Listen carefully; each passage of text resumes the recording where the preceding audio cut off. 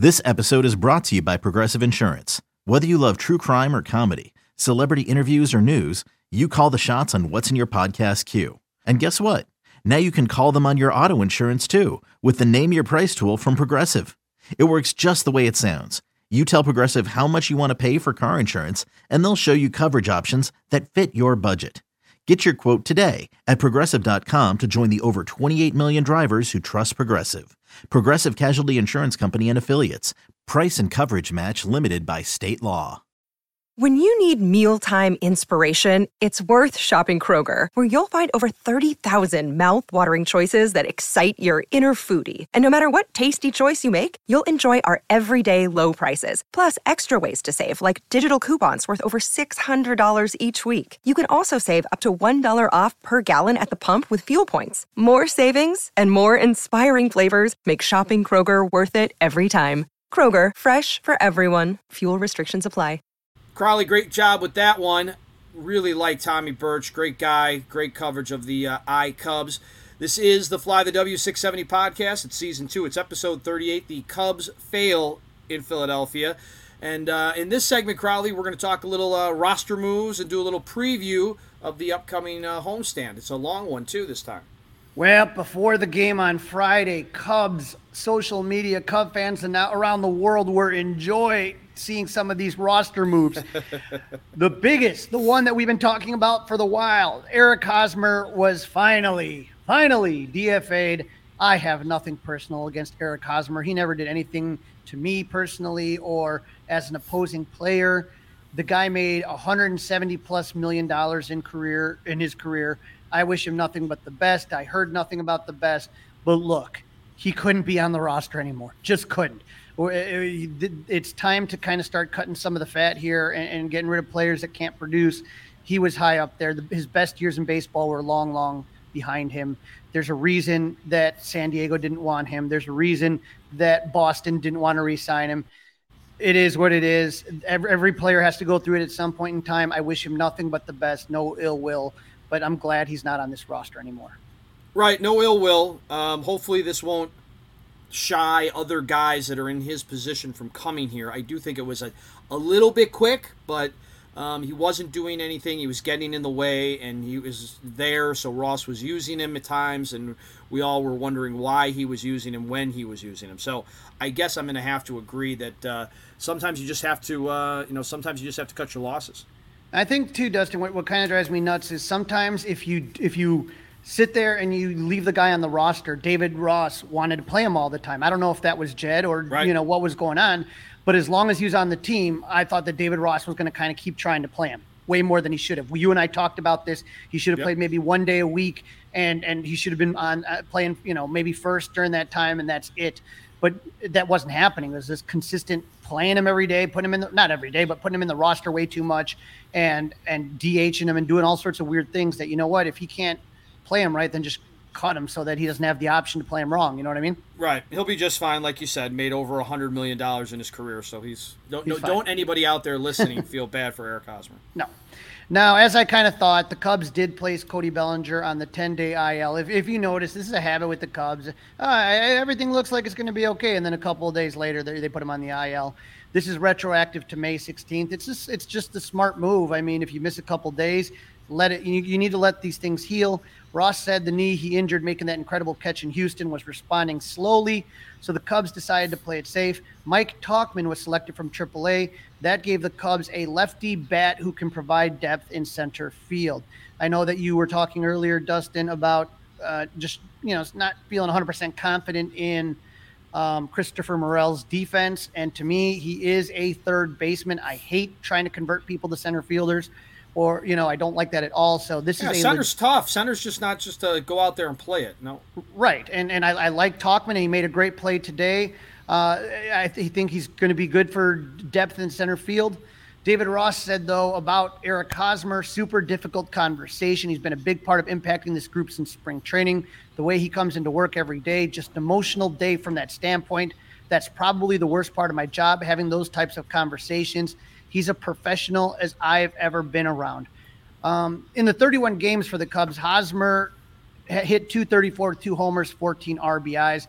But I think sometimes too, and remember David Ross, he wasn't a superstar player. He was a guy that was somebody that was a really good clubhouse guy, gave you, kept professionalism in that locker room. A lot of people said he was the leader, the captain of that 2016 team.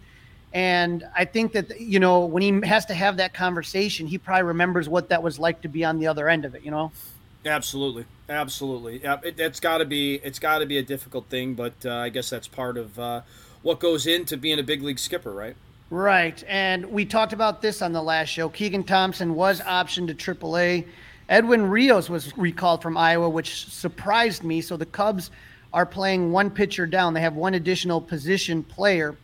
Doesn't make any sense to me at all. That doesn't make any sense at all, the way this bullpen's been performing. I don't know if there was anybody. Why is Assad not up here? That I could not tell you as of right now, but Rios, Keegan's had a 4.22 ERA, 16 strikeouts, 14 walks, and 21 in the third innings. He had that disastrous outing on Thursday. Was it? No, it was Wednesday. On Wednesday, where he basically gave up the winning runs, and I just think that this was on the Cubs. I think they misused him from the beginning. We always said multi-inning role. They started playing around with that. I didn't like it. And hopefully he can get straightened out in Iowa. I'm sure he will. I'm sure he'll be back up. Yeah, eventually he will be back up. No doubt about it. On Saturday, the Cubs, and you just heard with the interview with Tommy Birch, they played a doubleheader in Indianapolis. There was a rainout the other day, and so Kyle Hendricks went 6 innings pitch, gave up 1 run on 5 hits, no walks, 6 Ks in a 2-1 Cubs victory. He'd be able to start Friday or Saturday for the Cubs again, that next series coming up. So just kind of be aware. I think that might be Cincinnati. So they go Tuesday, Wednesday, Thursday. So, yeah, it looks like he would be in line to pitch against Cincinnati. Not only that, Hayden Wesneski started game 2 of that doubleheader. He went 5 innings pitched, gave up no hits, no runs, 4 walks, and 5 Ks. So, we're going to be watching Hayden real close, and hopefully he gets those walks down and we'll be Well, that's just it, right? That's it. The walks is what really bugs you about the whole thing. 4 walks? Come on. It's not just the walks, but it's also just how they're kind of coming about. Like sometimes you got a tight umpire or something like that. You can't have uncompetitive pitches, especially if you're a guy like Hayden. If a guy can just sit there and lay off and you're falling behind in the counts, you can get away with that in AAA. You fall behind in counts in the major league. You saw what happened to Hayden. He's going to get whacked. Oh, yeah. Big time. So the Cubs have the Mets coming into town. Thank God the Cubs are back after that awful, awful road trip that we talked about.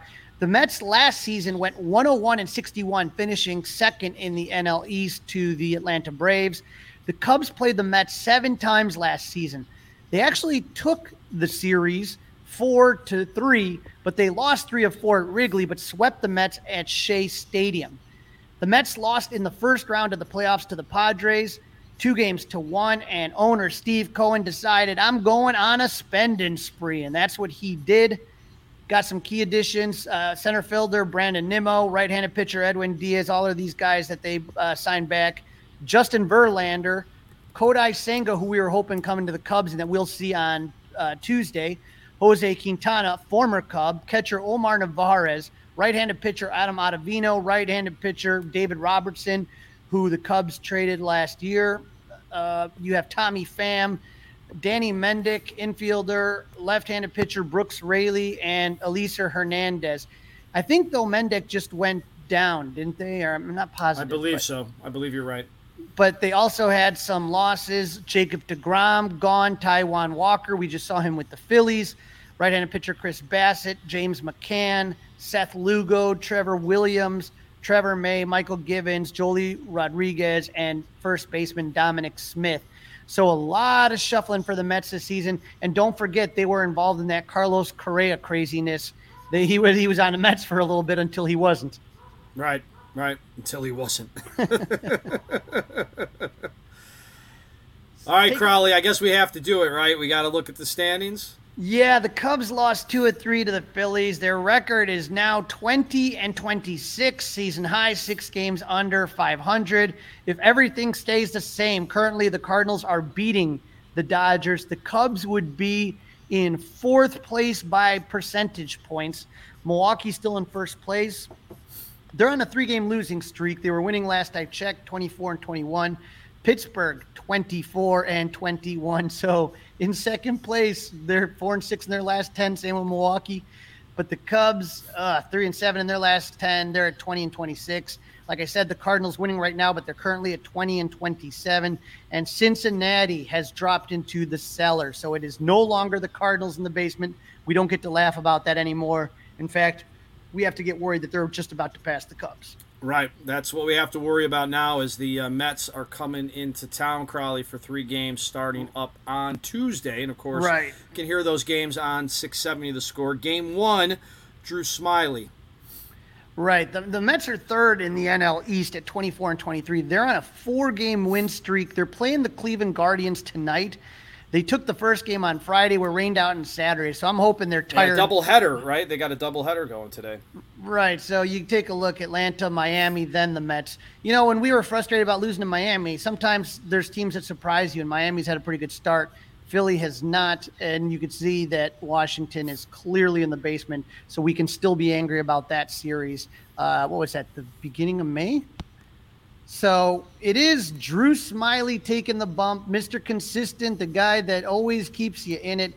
And, you know, he was the one that, you know, that loss, he didn't get a loss. He got a no decision in that start against Houston, which was frustrating because he pitched so well. And the Cubs really needed that win and did not get it. When you look at Drew Smyly, like I said, that start against Houston, pitched absolutely well, 6 innings, 4 hits, 1 earned run. And against Minnesota, he was the only one that did well, 6 innings pitched, 4 hits, 2 earned runs. So this is going to be interesting. I'm going to be at this game. So A, it's fun to watch Smyly. B, I am excited to watch Kodai Senga because I have never seen him pitch before, and this is his first time pitching in Wrigley Field. He has that fork ball, which is kind of the ghost fork ball that everybody's been talking about. Against Tampa Bay in his last start, he went 6 innings. He gave up 3 hits and 1 run with 12 Ks against the best team in baseball. So, Dustin, I'm a little nervous, but 5-11 in Cincinnati, he went 5 innings. He gave up 8 hits and 5 runs. So who knows baseball, right? Right, who knows baseball. Drew Smyly has been doing it for the Cubs, no doubt about that. I think he's as consistent as they come. Only Justin Steele is better than him overall at this point. And yeah, I think it'll be interesting to see Kodai Senga at Wrigley and what that's like for him. Of course, hoping that the bats wake up on the way back from Philadelphia and they can get to him. Well, as you know, nobody on the Cubs has ever seen Kodai Senga. So what would you put the over-under on strikeouts for the Cubs? 10? Ooh, boy, that's too high. I'd probably put it at 8.5. 8.5. All right. 8.5. Over under 8.5. Unfortunately, I probably right now at 4:24 on Sunday after what just happened this weekend, I'd say over. Well, you take a look. The Mets have seen Smyly plenty, and it seems like they hit him pretty well right now.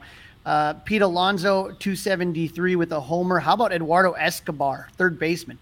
571, 14 at-bats with 4 homers and 4 RBIs. Francisco Lindor, 333. So there's some guys that can hit him pretty well. So hopefully Drew Smyly can keep doing what he's doing and hopefully keep the Mets scoring down, right? Absolutely. Let's hope. Fingers crossed. Game 2, Marcus Stroman will take his 3-4 record with a 3.05 ERA. He has been fun to watch other than that blip in Minnesota. Against Philadelphia, 6 innings pitched, 3 hits, 1 earned run. That Minneapolis start, 2.2 innings, 7 hits, 6 runs. That was the bad one.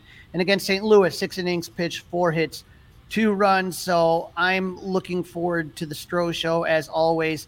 That, you know, and I think there's just something, you know, that Stroman has a chip on his shoulder against Absolutely the Mets. Right. There you go. That's where I was thinking, Crowley.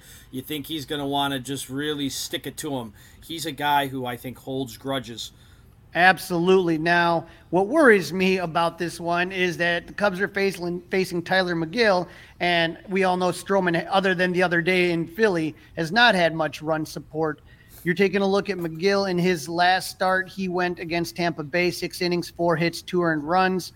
Against the Nationals, he went 5 innings, 4 hits, 1 earned run, and against Colorado on 5-6, only 4.2 innings, 6 hit, 3 earned runs, but he also had 3 walks.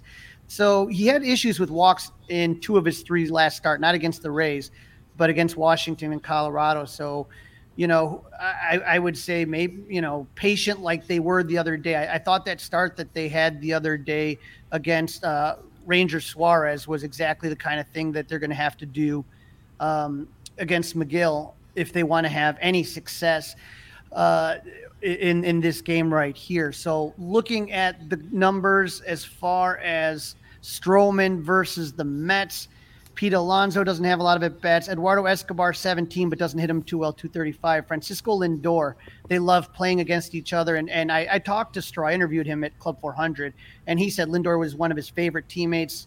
He bats 286 against Stroman. And then Gary Sanchez has 10 at-bats, 200. So not a lot of guys have a lot of at-bats. As far as the Cubs, they haven't seen Meagle much at all. Only Dansby Swanson 7 times with a 143 average. So that the 2 pitchers, and out of those 2 pitchers that the Cubs are facing, only one guy has ever seen either of the 2 pitchers. I don't like how this sounds, Dustin. Yeah, it's a recipe for a bad start to a homestand. That's what it is.